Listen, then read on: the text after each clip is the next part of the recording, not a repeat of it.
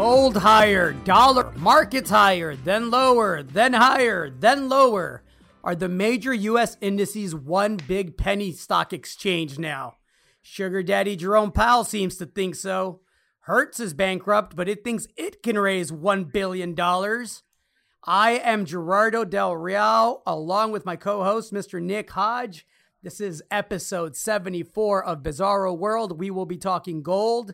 We will be talking progress in our society. Go protesters that have been doing it correctly. We'll be talking mortgage rates, NASCAR, all sorts of things. Nick, first and foremost, how are you, sir? I'm well, Gerardo. Like you, trying to keep pace with this whiplashing market. Volatility is back for sure. We'll talk about it. How are you? I am well. I am happy to have a voice this happy Friday. As you all know, we record on Friday, publish on Monday. It's been a heck of a week. Frankly, it's been a heck of a year.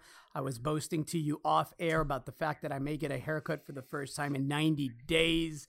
The flex is different during a pandemic, right? If you want to talk about hairdos, we can. So I cut my own hair once because I could moonlight as a werewolf. And so like a month ago, it was just, I was starting to grow wings out of the side of my head. And I told my wife, you know what, I'm just going for it because I had cut some of my roommate's hair in college. And so I just went for it. And it turned out pretty good. But when I first started, because, I keep my hair pretty close. And so I started to like fade it up. And it was quite long. So once I took like those first couple of strips, I was really into it. And then I was like, oh shit, I guess I got to keep going. Especially in the back, I had some doubts, but it came out pretty good. And of course, Zoom meetings, they only see the front of your head. So it didn't matter what the back looked like anyway. And then, so we've been open for a couple of weeks and I went and got another haircut the other weeks just to even out all my little jackups. And I'm glad you're going to get your hair done because yes, things are a little bit different in a pandemic. Yeah, and I'm fortunate. My wife's hairstylist, who also cuts my hair, is being kind enough to come to the house and do it here at home. As you know, here in Texas, we reopened a bit over a month ago, and we're now starting to see, and this is something that we should talk about because it has implications for the rest of the country, but we're starting to see not just more cases, which we expected on a net basis, right? Because we're testing more, but we're seeing record hospitalizations now for the fourth day in a row. And we're seeing a record high since we reopened in what they call the positivity rate, but is really just the rate of infection, right? And to provide some perspective, we've seen a 15% spike here in the Austin area just in the past week in hospitalizations. Now, we've been tracking that since the very beginning, and the amount of tests that are happening has increased, but that has zero effect on whether or not you feel sick enough to go to the hospital. So that's worrisome. And the infection rate, we've been lingering between 4 and 5% for a good 3 weeks. And I think since Memorial Day, it trickled up to 6. It flirted with 8%, and is sitting right around that 7 to 8% level. So, Georgia's having a similar situation. Florida's having a similar situation. I don't think it's a coincidence that we saw the volatility come back into the market this week. We'll talk about that in a second. But yeah, let's before we talk gold and that bull market, and gold did beautifully this week. How's it looking in Spokane? How's it looking in Washington? How's it looking in your neck of the woods, Nick? Infections are definitely picking back up. And we didn't really have that many to begin with. It was something like a total as of a week ago, 450 or 500 cases. And then sort of as everyone started experiencing a little uptick, an entire factory here, there was like 50 or 55 workers all came down with it. So that's a big total when you stack that up against the number of people that had it prior to that point here in Spokane. And so like you say, you got to keep an eye on the hospitalization rate because testing is one thing, but we got to look at how many people are going to the hospitals. And I was reading about Arizona like a week ago. I think that was one of the earliest states to start having a quote unquote second wave, if you want to refer to it as that. And then I guess one thing I would have to throw in there is some of the takes I've been reading are that not really a second wave, that we never really dissipated the first wave entirely. And so a lot of states are in different phases of reopening. Back in Maryland, cities and states are doing it differently. Baltimore is behind the rest of the state. And so I think people got lulled into a sense of complacency, almost sort of like with the stock market, I guess is the point I wanted to make. And now the numbers are starting to tick back up. Like you say, though, we have to see how many people feel sick enough to go to the hospital. So I think that's the important thing to watch now, because if we've learned anything over the past, like you say, what's been a quarter of a year now, is that it affects different people in different ways. And a high infection rate doesn't necessarily mean a shortage of hospital beds, et cetera. And so hopefully we have learned something over the past, 90 or 120 days. I hope so. It's an interesting contrast that in places like New York, which was the hotbed, right? The epicenter of this, they've been consistently trending lower on all fronts: deaths, infections, net hospitalizations, infection rate. And so I think the one conclusion that we could probably make is that social distancing and taking the precautions absolutely works.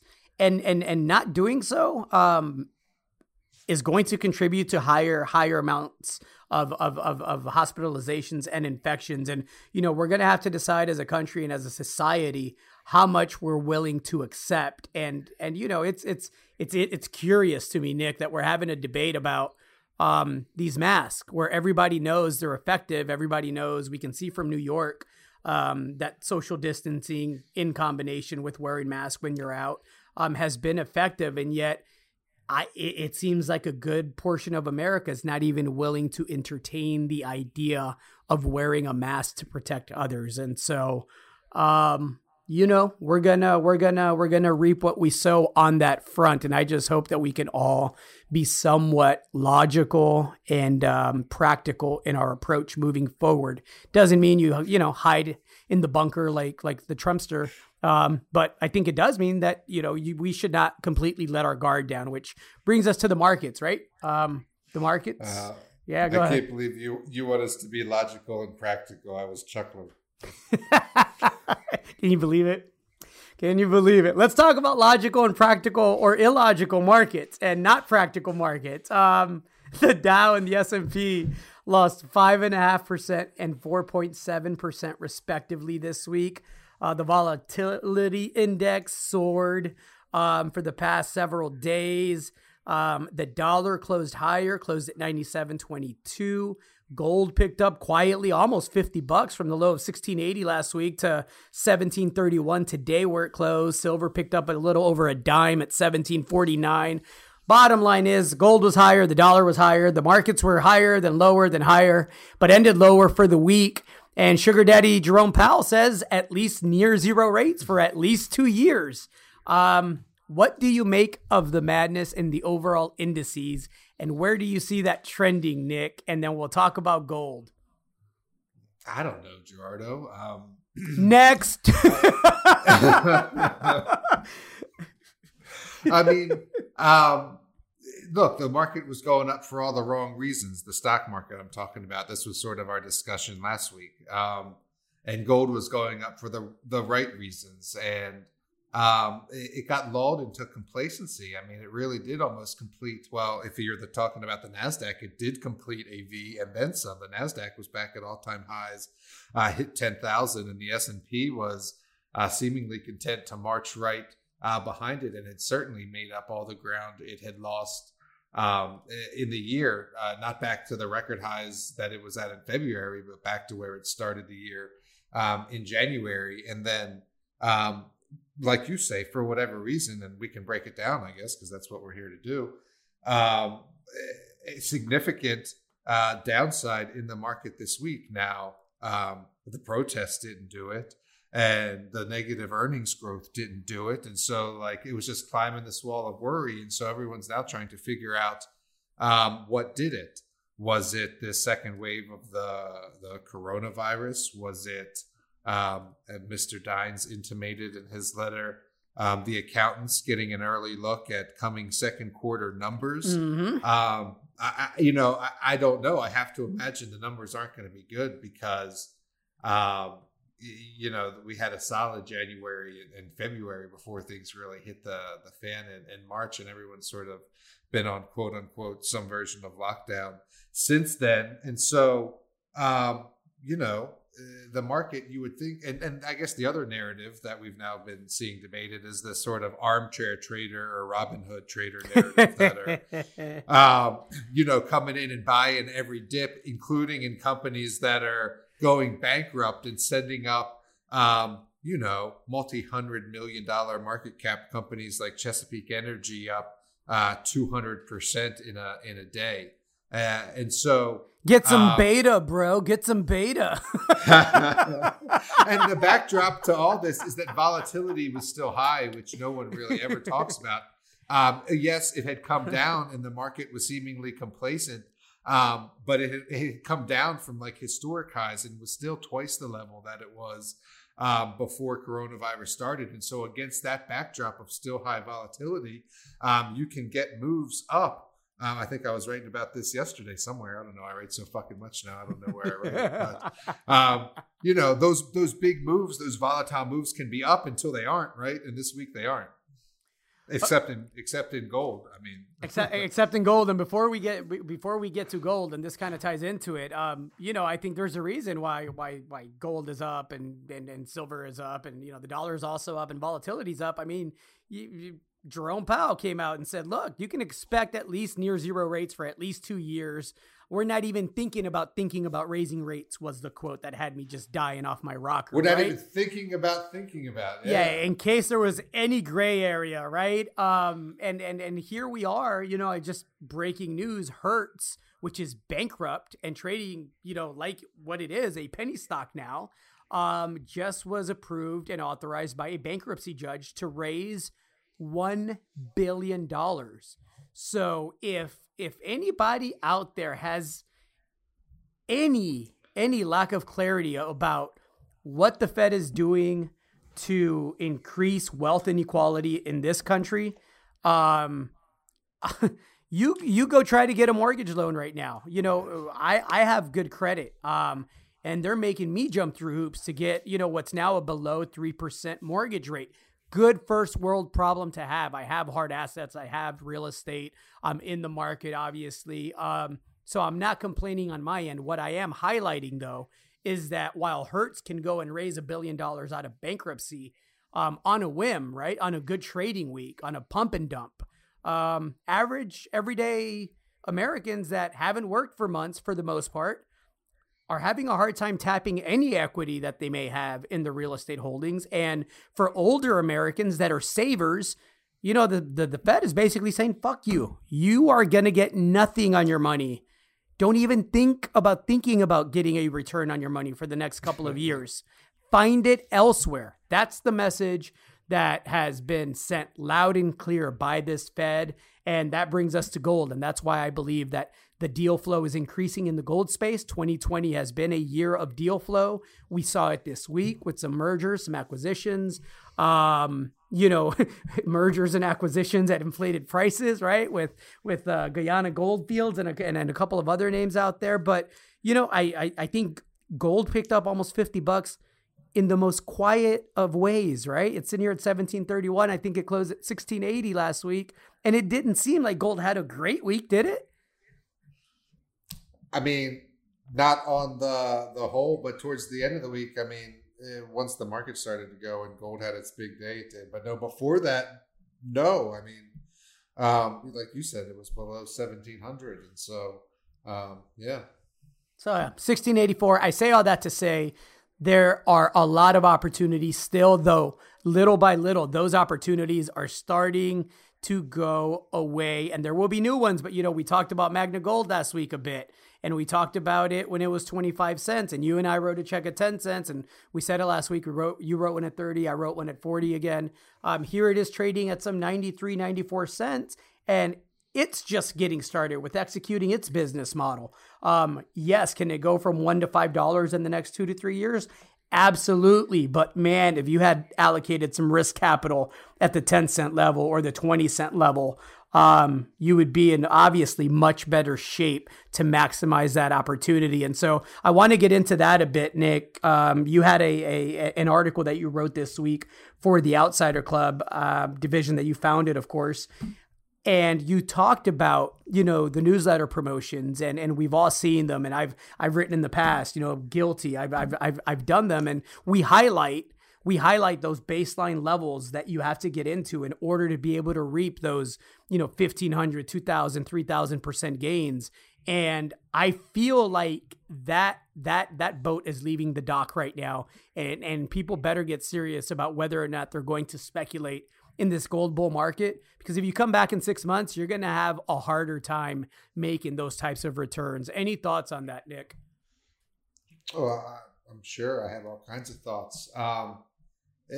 You should. You've been booking triple-digit wins left and right. You write 3 newsletters, and each one of those has got multiple triple-digit gains. Well, it's a gold bull market. Everybody's smart, right? Just go back and look at March, right, and how quickly the gold names snap back from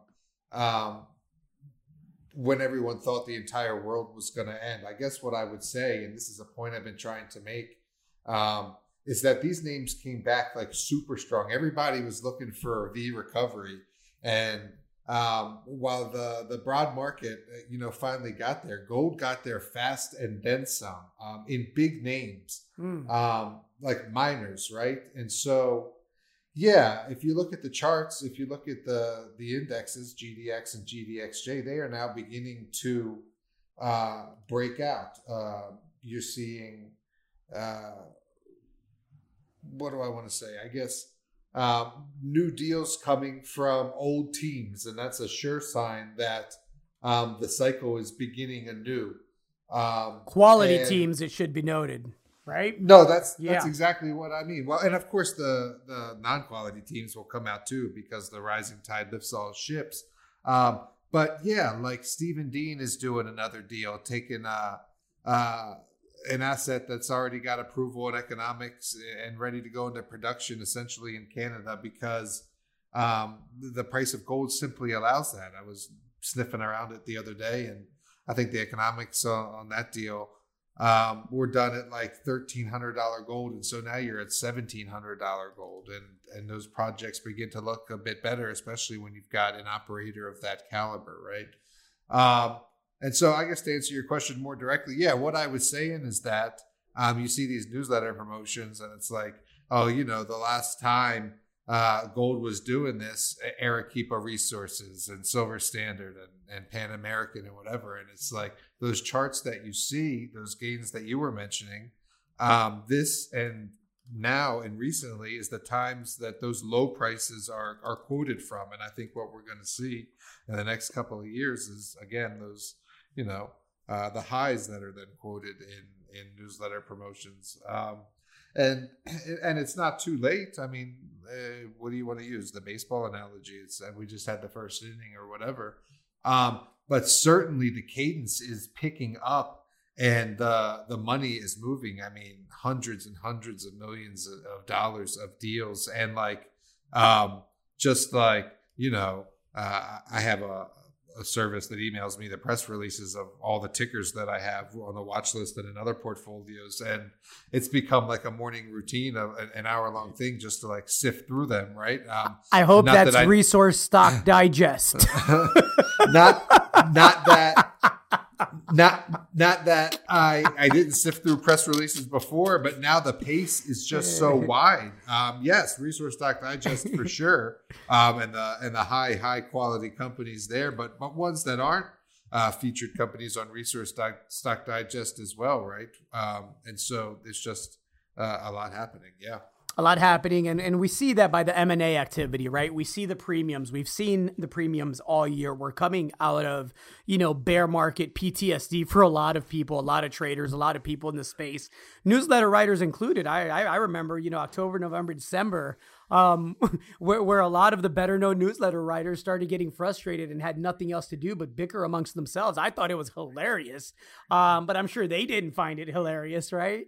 That's changed. Everyone's busy. You mentioned how much you're writing. I'm as busy as I've been, at least in 4 years and maybe ever. And so a part of that urgency, though, and the reason that we are as busy and scaling out the way that we're scaling out, is because of the opportunity. This is, I believe, a generational opportunity to make transformative wealth. And you know, whether you're speculating with $10,000, $100,000, $1 million or up, these are the types of markets, everybody, that you suffer the past, you know, what we suffered through the past 3 or 4 years.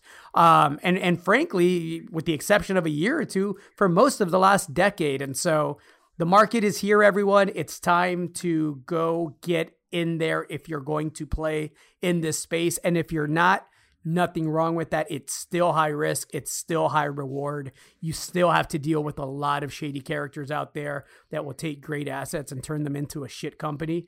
But again, with a little due diligence and some guidance, you can do spectacularly well in this market. No, that's it. It's exactly what I wanted to say is the last thing you said there. With a little bit of guidance, you can do spectacularly well. And it has to do with, yes, the leverage that gold stocks provide, and yes, the large gains that can be had, but also like the rolling, and we should talk about warrants maybe too, but the rolling over of gains, right? So you know, you saw me back in February, like before Corona, like starting to sell K92, right? K92 still, I took shit for that. K92 still hasn't gotten back to where it was. And I defended it that day saying it wasn't going to come back to that price for a while. But anyway. You had crab cakes with your profits, I remember. That's exactly right. Starting to sell like Taranga this week, for example, 300%, right? And so redeploying immediately, though, like right back into Alamos. This is for a newsletter that deals in bigger names, right? Because I think Alamos is like the next Alicer, right? And so if you can roll over a 300% gain and get into another one, and it's still early in the cycle, I mean, that's what you're talking about by a little bit of guidance, right? And so, yeah, it's happening. Absolutely. And now I'm going to talk our own book, because between the Outsider Club, Resource Stock Digest Publishing, there's frankly just a lot of platforms and options for people to get both paid advice and access to private deals and access to private research and free generalist information if you want that. So if you want free information on companies that we think have compelling stories to tell, go to resourcestockdigest.com. If you want good macro perspectives on everything from pot stocks to gold to tech stocks, you name it, go to outsiderclub.com, where Nick and myself and several other writers write a free editorial once a week, every day, free weekly mailing to your inbox. Or you can go to the website, and then if you decide that you want to invest a bit into some paid research, you can go to the Outsider Club. You can click on the premium publications. I write 2, Nick writes 3, Jimmy Mangle, Jason Simpkins, they write a letter each. And there's a combination of options there that include everything from private placement access for accredited investors to pot stocks, to gold stocks, to, you know, the electrification of everything, critical metal stocks. There's a lot of options. And, you know, it doesn't have to be us, but if you're going to speculate in this space, now is the time to figure out, you know, the jockeys that you want to bet on. And, you know, that can be us. That can be a letter, an excellent letter like Exploration Insights, Joe Mazumdar's letter, and, you know, a letter that Brent used to write exclusively before him and Joe teamed up. There's lots of good options out there, and there's no real wrong answer. You know, I had a wise man tell me once, if I had $10,000, I would take a couple of thousand and spread that out amongst 5 or 6 different newsletter writers and just compare notes. And see who gets what right. And we're all strong in different aspects of our trading and speculative ventures. So, you know, it's a broad palette out there, but you got to get out there and get some if you're going to be listening to us, because if not, you're going to miss out, and you're going to buy in when Magna Gold is $3, upset that you only made 50% when it went, you know, to $4.50, and wondering why you didn't buy in when it was 20 cents or 30 cents. And the answer is going to be because you didn't want to spend a couple of $100 to hear it early, right? Oh, well, yeah, you nailed it. And it's just like anything else. If you can pull together information and extract the best nuggets, then yeah, getting that information from a diverse source is going to be best. It's like when I'm making a new recipe and I look up 5 different recipes from 5 different sites for the same recipe, and then I just sort of congeal them together. Same thing with these junior mining newsletters for sure. And plenty of opportunities out there. He makes people money and he cooks everybody. Take that.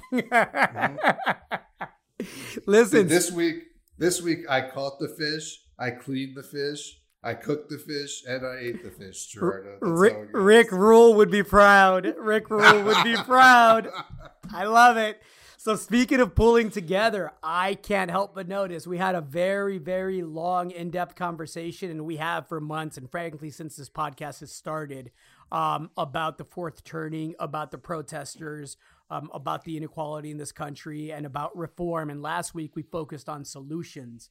And I got to say, talking about pulling together, the protesters that have protested right, that have done so peacefully, that have organized, I don't know about you. I can't be any prouder of that energy. Again, I'm not talking about the looters. Those are criminals. They have nothing to do with the protests. They're opportunists. Arrest them, put them in prison. I'm talking about the protesters, and change is happening. And I'm going to personalize this and just talk Austin the way I did with the COVID-19 numbers, because I think sometimes when we speak in generalities, it tends to get lost, right? And people don't see real change or real people tied into how, the results of what's happening on a national scale. So here in Austin this week, the city council has now banned chokeholds.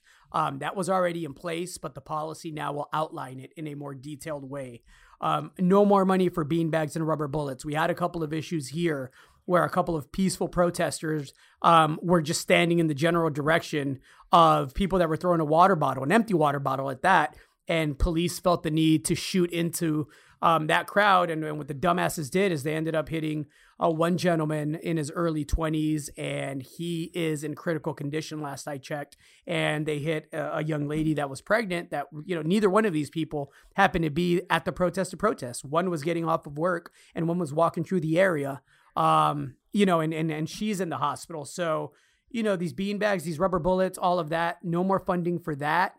I can't help but notice that in Louisville, Kentucky, where Breonna Taylor was killed, that's the 26-year-old EMT who was sleeping when police decided to execute a no-knock warrant looking for 2 people that were already in custody. They didn't announce their presence. They didn't announce that they were police officers. They simply kicked the door down, went in yelling, and when Miss Taylor's significant other returned fire, they shot 22 times, hit her 8 times, and then that's that. That's illegal now. That's no longer allowed in Louisville, Kentucky, and I'm hoping it's something that is federally enforced. There's several politicians that are now challenging the Qualified Immunity Act, and for those of you that aren't familiar, I'll put a link up. But basically, qualified immunity is what we talked about last week, where police officers and prosecutors and other members of our government, the same government that exists because of us, because we fund it, they're allowed to basically abuse their authority and power without any type of repercussions, any type of legal repercussions.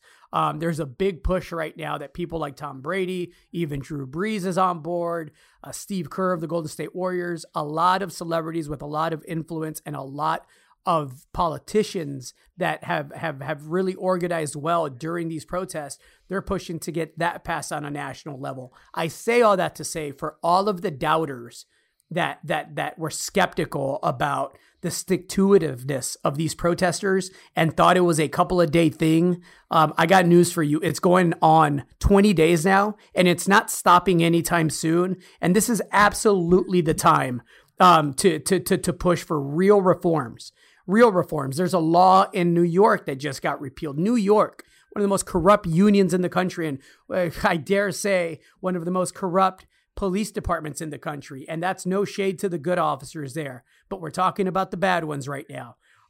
They just passed a law that allows for taxpayers to see the public record of an officer that has been accused of misconduct. Believe it or not, that was not something that existed which allows a lot of the bad apples, quote unquote, to hide. So little by little, I am seeing a trend, Nick, that encourages me, that shows more transparency. It is early in this, and we're going to have to keep on it. But I got to say, I haven't felt as encouraged as I have this week. One last note, and then I'll stop, I promise. It's odd that once the cops decided to de-escalate on a national scale, you're not seeing any more of the bullshit that everybody was pointing at, like the looters, like the rioters. It's almost as if the protesters always wanted to protest peacefully, and the people that were kicking shit up were a lot of the officers. Interesting how that turned, huh? I mean, and we saw it in real time, and that's why it was different. I mean, and even so, they tried to lie about it. We touched on that again last week. And, you know, there's really been a shift in people's attitudes and awareness with this social media and real-time video, and, you know, as it's been called, everybody making documentary films in real time. And so I'm not going to go through the changes that I've seen. There have been a lot. There is a lot more to come. It's good to see people on board, including Mr. Breeze. It would be nice if Mr. Kaepernick had a job. That's maybe a topic for another time. But you mentioned the fourth turning, and even the fourth turning is getting its moment in the spotlight. The New York Times had an article about the authors of the book this week, pointing to, well, basically its propheticness. And I've seen other people writing articles about the fourth turning and how it basically predicted and explains the things that are going on in the country today. And so it's always good when you see the head of the crowd and they start to see in line with you. I will say that according to that book, we're only halfway through. And so that's worth noting when people believe that this generation, this group of you know, fighters for change is going to be tired out or fatigued. Not according to the book, not according to past cycles, not according to the level of activity that I'm seeing on all fronts. We're probably about halfway in, and I expect the rest of the decade to be one that's transformative globally, but especially in this country. And man, does it need it, because we still can't fucking hold a primary election in this country without machines not working, people standing in line for 6-7 hours at a time. And man, if that doesn't change. Yeah, well, it's certainly not going to come to an end unless by something really, really miraculous we get another candidate in there for the presidency this year. Then you likely don't see a conclusion until post 2024. And so, if you want like a little bit of cliff notes, what has to happen is that, you know, old institutions have to be torn down, and the nation has to, quote unquote, rebuild itself in a new form or in a new ideal. And it will coalesce around a politician. It doesn't necessarily have to be Republican. It doesn't necessarily have to be Democrat. It could be something you never even heard of before, just like you never heard of coronavirus in January. It could be some new party that pops up because weird stuff like that happens in fourth turnings. But at any rate, you know, there needs to be like an FDR Churchill type situation. And I don't think it's Biden or Trump.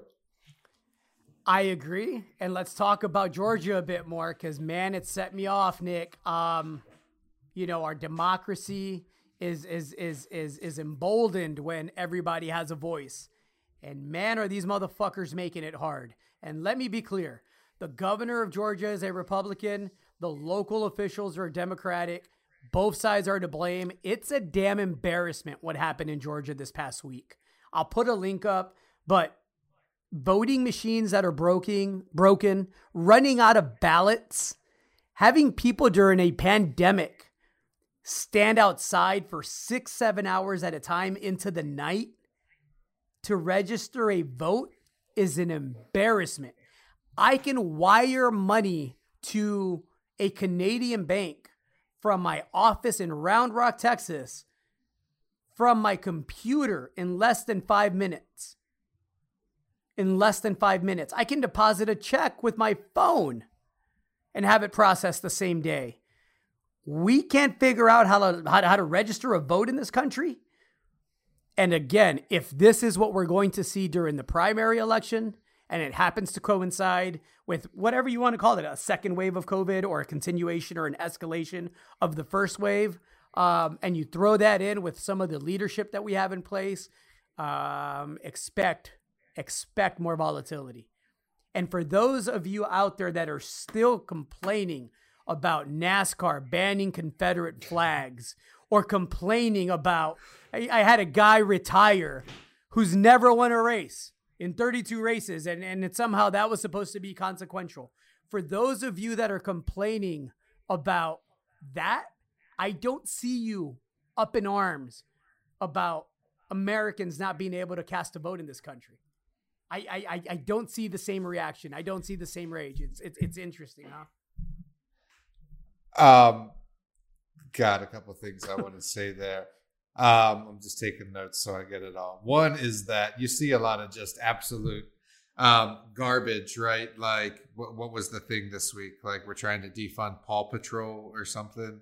And then people like latch onto this, like, and try to make it like indicative of the movement. Like, see, they're trying to even take away kids' cartoons that have dog police in them or something. And then the argument is just like they try to skew it so far to one way. And that's really sort of where we've been. Like, that's like the intense complexity that you and I have talked about, how, things seem so convoluted and like, it's so complex that there are no good answers. And, there's a quote, I think I've talked about it here before, that's like, out of intense complexity, intense simplicity arises. And it's like, of course you probably, or of course you shouldn't have a Confederate flag, that supported, slavery and fought to keep that the status quo. Etc. That's and like, they lost. They lost. Yeah, exactly. You don't make the fucking rules when you lose.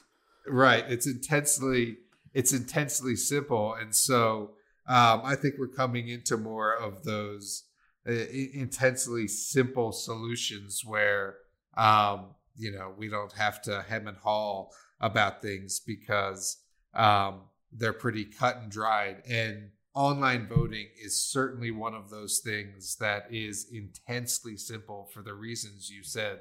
We already do things that are much more sensitive online with our personal and financial data. And so, what I would say is that the reason they don't want you to have online voting is because it opens the door closer to direct democracy, which we should have more of, where you have people voting directly on the issues themselves. And it's definitely a control thing, and it goes back to, redlining and districts and all the bullshit that you just talked about, not having enough ballots and making people wait in line and other backhanded suppression techniques. And so I think there'll just come a point where, it's so intensely simple that it will just happen. I mean, there's no reason why we can't vote online.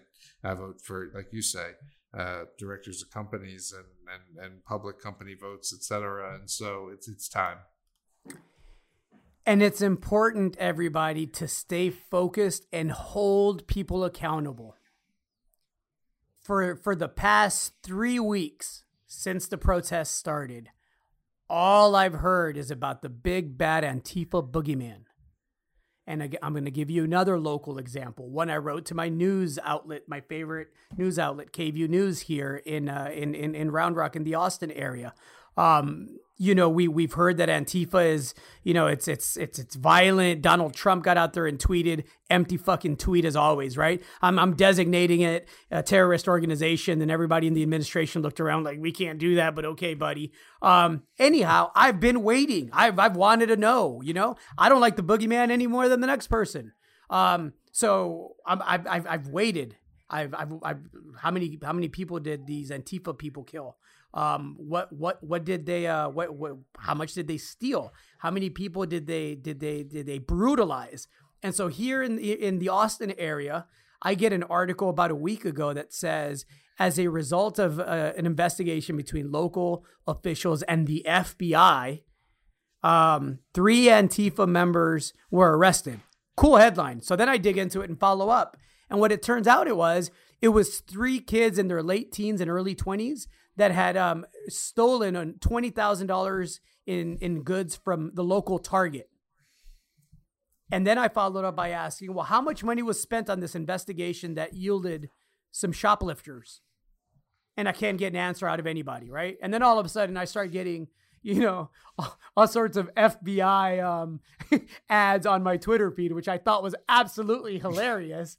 But again, for 3 weeks, we've been told that the enemy and the people we really got to watch out for are Antifa. Yet the people that are running over police officers tend to come from a certain side. The people that are out there committing all the stupid bullshit that you see on videos left and right, a lot of the bigoted and the racist stuff tend to be on one side. So again, it seems like the Antifa boogeyman has gone away now. And I'm here to tell you it went away because does the organization exist as a loose-knit group of counterculture people that have certain beliefs? Absolutely. But does it exist in the way that the government and the media has portrayed them as a convenient boogeyman that was the cause of all bad rioting and looting and violence and all of this other stuff?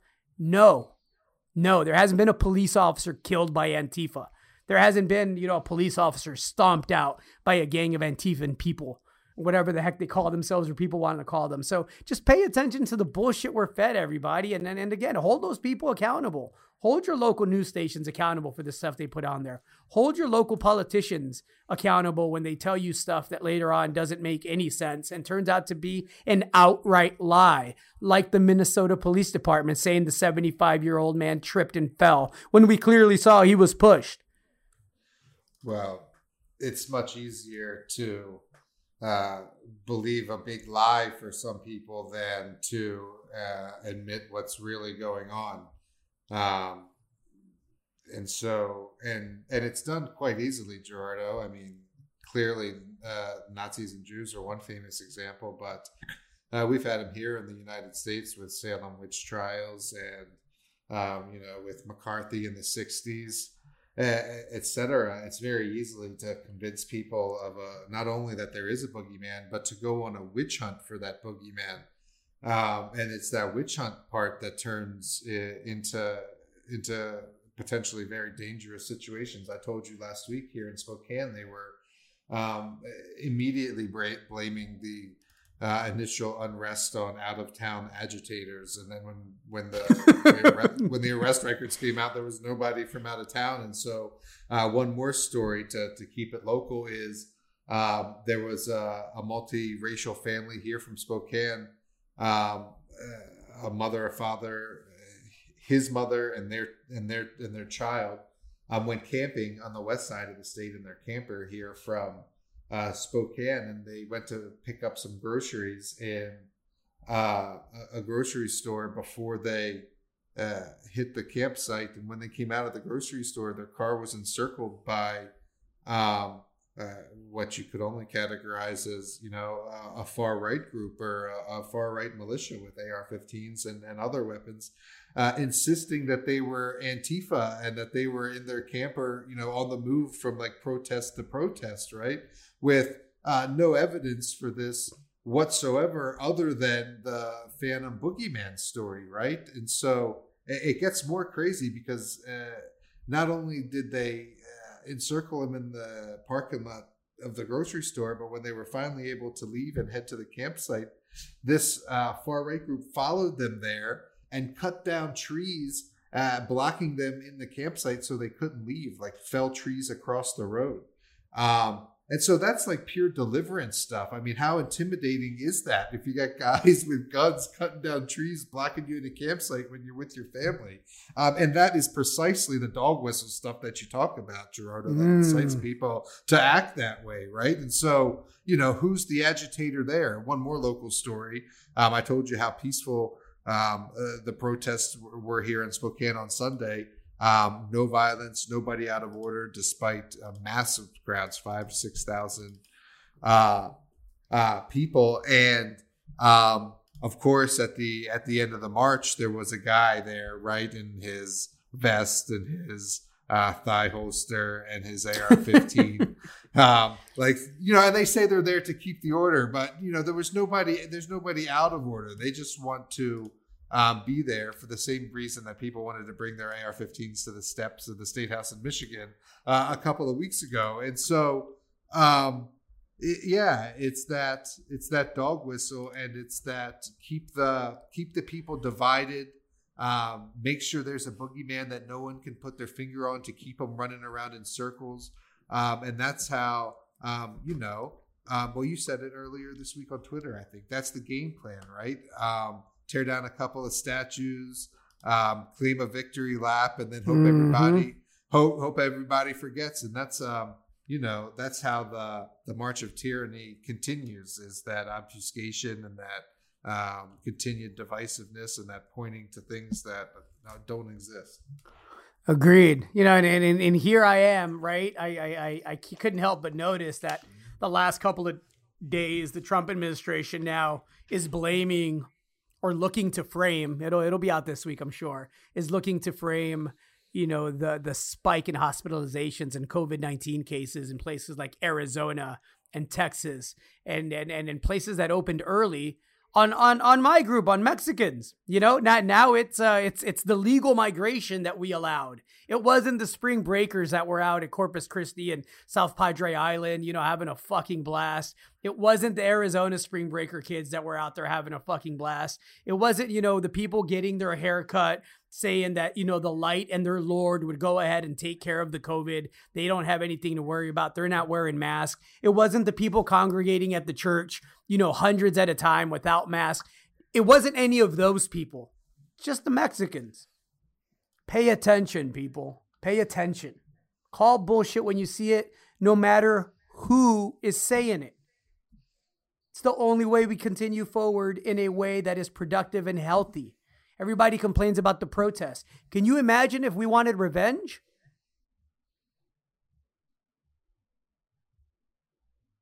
There's a lot of bullshit out there. Like I said about the Paw Patrol, and there's other examples of just, taking the argument to the extreme and setting up a straw man. And you're right. No, you got to keep calling it out. It's definitely time. That's what the fourth turning is about. It's about, coming of age and calling out the status quo and making sure others realize. So I'm all about it. I like it. Let's give some people some money-making ideas, Nick. And again, we don't rehearse any of this stuff. We put up some talking points on a shared document sometimes. Sometimes we just don't put anything up and freestyle it. Today's kind of one of those days where we just kind of talk about things that are on our mind. As usual, there's always a couple of talking points, but not many. Anyhow, any names to watch in the coming weeks, Nick? Opportunities that you still see in the market that haven't been recognized by the people in the know, or the people that aren't in the know, frankly, the retail side of it that doesn't pay as much attention to the market as we do. One, I'm looking forward to some results from Mill Rock Resources. They started drilling again in May, and the market was really excited about that initial campaign that was cut short, and they only got to release results 1.5 hole and a partial hole. Yeah. So I'm looking forward to getting that going again. What else am I excied about? I haven't. What's better than 1.5 holes, Nick? What's that? 2. Well, I can't. They finished the second hole, which is great. I can't wait. Would love to get that whole second hole. Now you made me lose my train of thought. Oh, I don't think I've talked about ImmunoPrecise on this podcast, and I gotta say, IPA, yes. This stock has been on an absolute tear. Was able to finance it in Nick's Notebook at 30 cents, and it's always been a good team. It's why people are so important, and they've had unique ways to generate and research antibodies. And since the COVID thing happened, this company, ImmunoPrecise Antibodies, it's called, has been trying to come up with an antibody to fight COVID. And they do this by taking antibodies from mice and rats and rabbits and then using computational analysis to,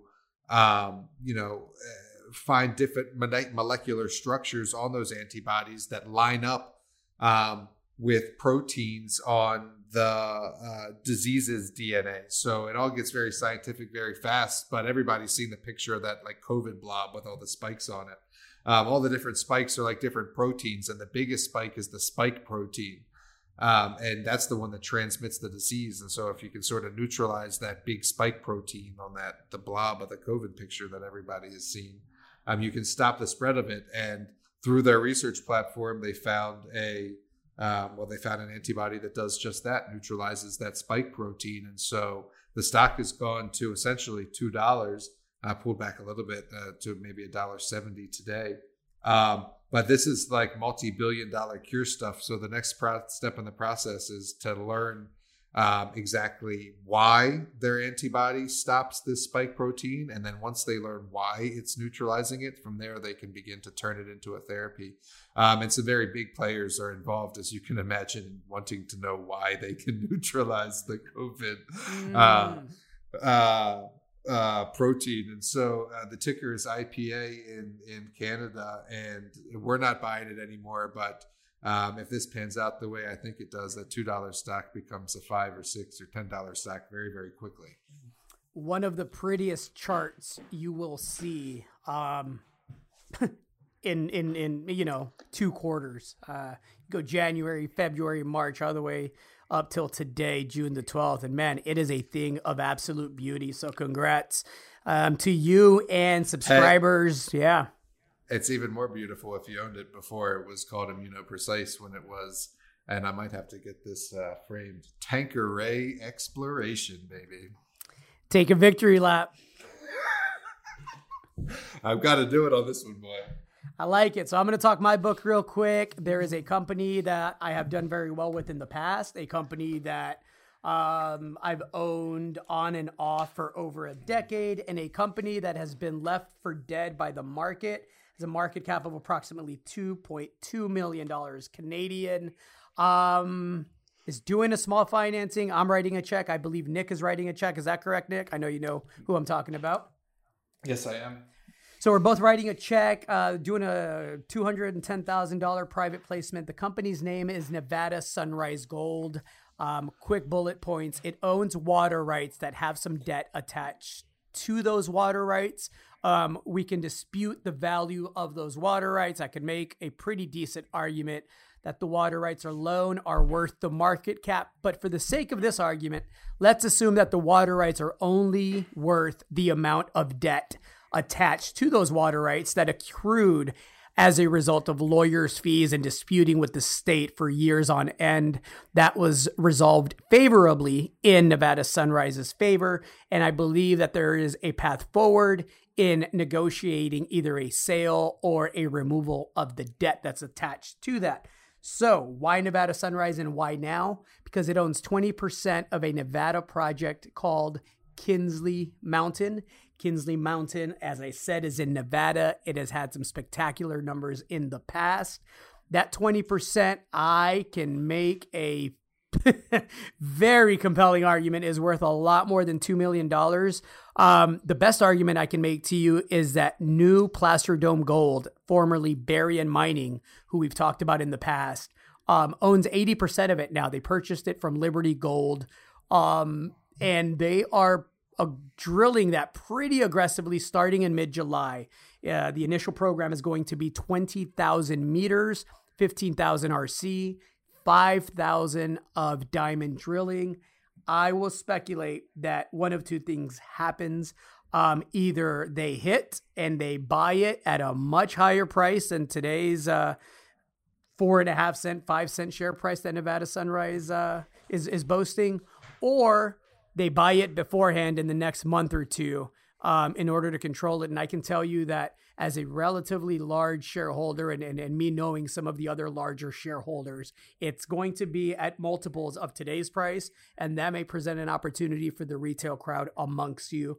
There is a secondary asset, the Coronado project, which is a copper VMS asset also in Nevada that provides you a backup and some cover there if Kinsley doesn't work out. But again, 20,000 meter drill program is pretty aggressive. It's great to own 20% of that. And I, for one, have been waiting for years to see that property properly drill tested. And we're finally going to get that. So ticker symbol NEV on the exchange, the Canadian exchange.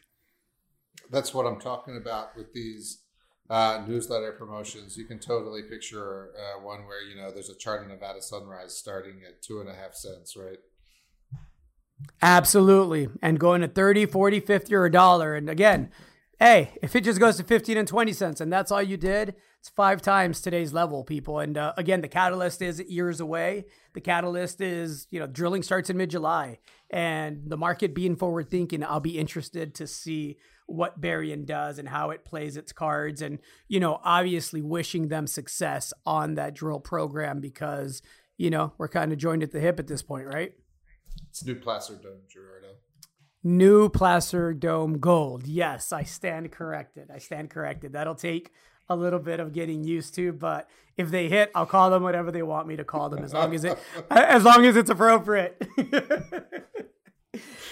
Nick, anything else on your end? Do you have a feel-good story? Do you have something to make us smile going into the weekend?